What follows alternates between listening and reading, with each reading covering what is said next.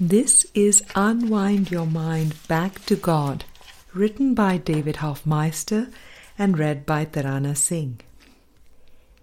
In today's episode, we continue with the transfer of training with Book 3. In Chapter 3, this is Section 1, Part 4, Time, Space and Personhood, Part 4 of 6. Friend, there is nothing in the world, there is no cause in the world that is producing an effect in the world. It is all generated from my mind. That is where cause and effect are simultaneous.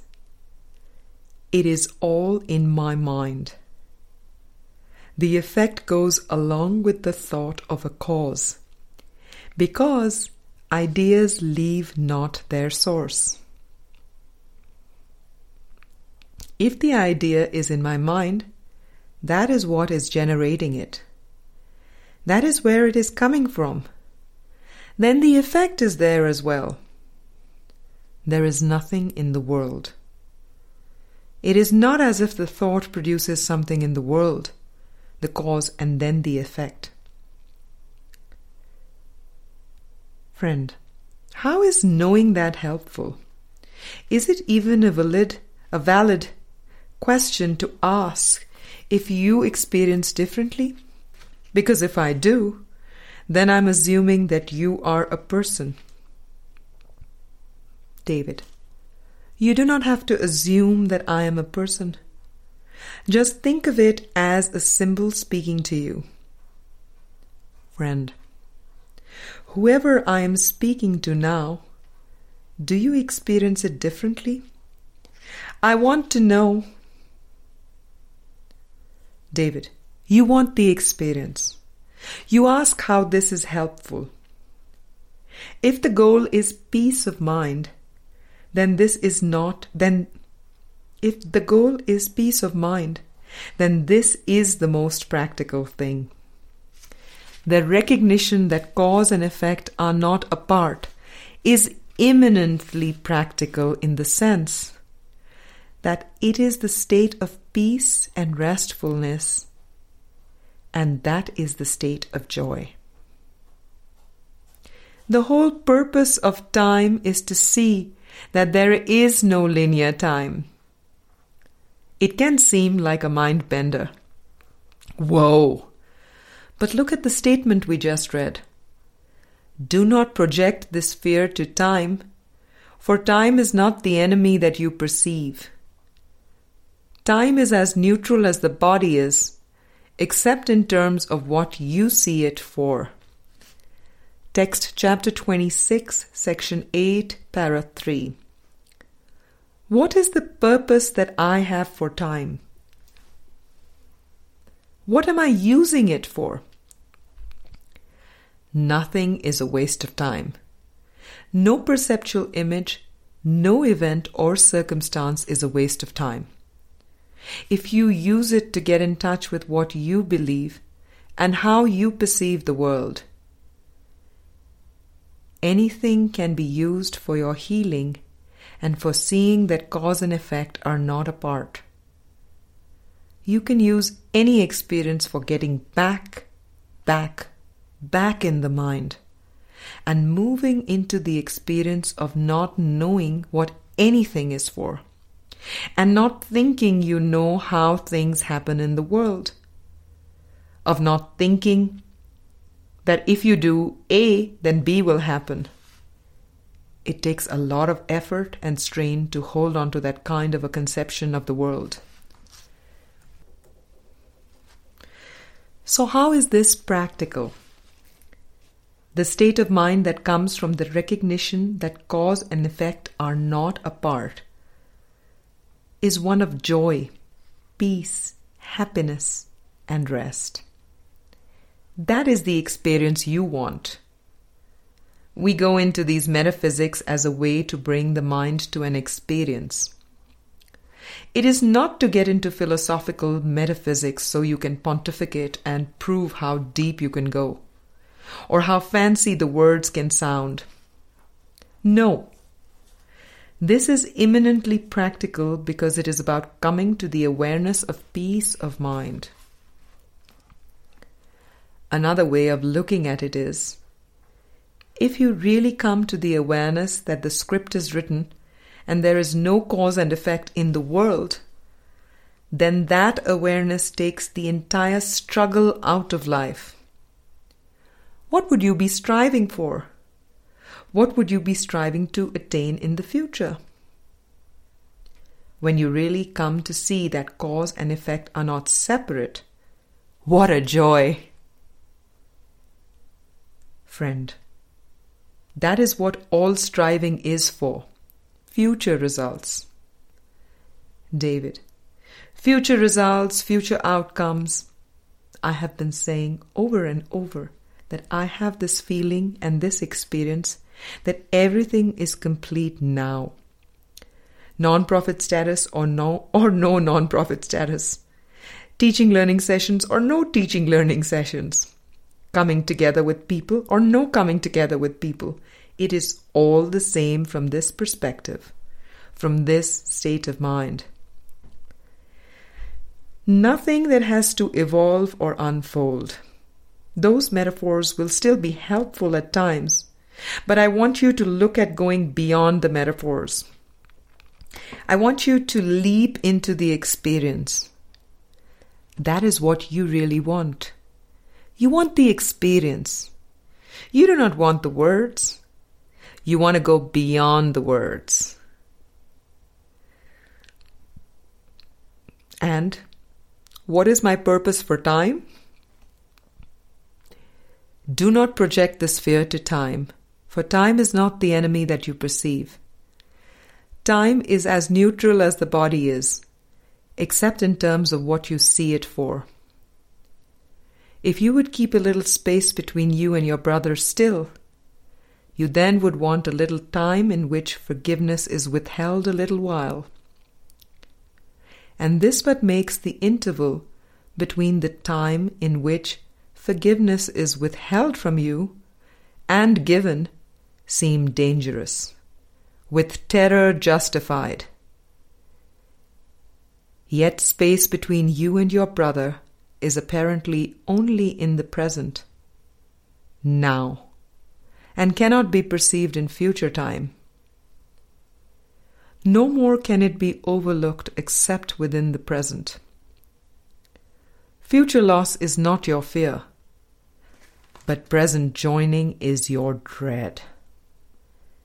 Text chapter 26, section 8, paras 3 and 4. Friend, future loss is not your fear. It doesn't seem that way. David, to the mind believing in linear time, future loss seems significant. But really, it is present joining that the ego dreads. It is afraid of this present joining business.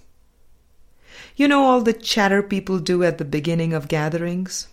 The discomfort and anxiety about joining, avoiding eye contact. That is another great symbol of the mind's dread of present joining. Like on the streets of New York City, where there seem to be so many people, but no eye contact. A contrast can be found in a book about the Aborigines called Mutant Message Down Under by Marlo Morgan. They were asked how it is that they can communicate telepathically, mind to mind, without words. Their answer was, they hold no secrets. That is a symbol of becoming totally transparent, of not dreading the joining at all. You are transparent if you have no sense of a private self, mask, or pretense that you have to hold up. You just totally reveal your right-mindedness. You have no belief in private minds with private thoughts.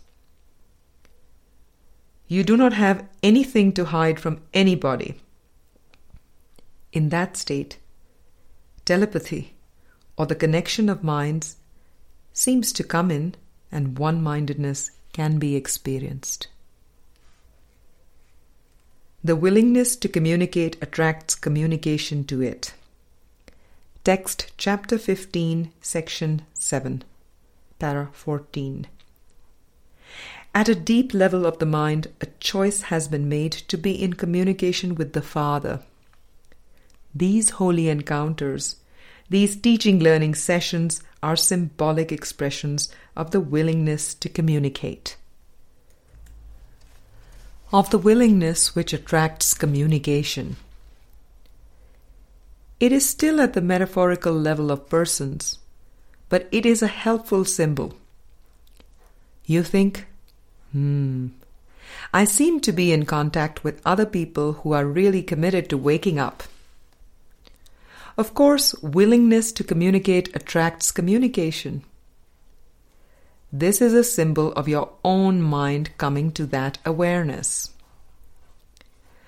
Personhood is very deeply rooted.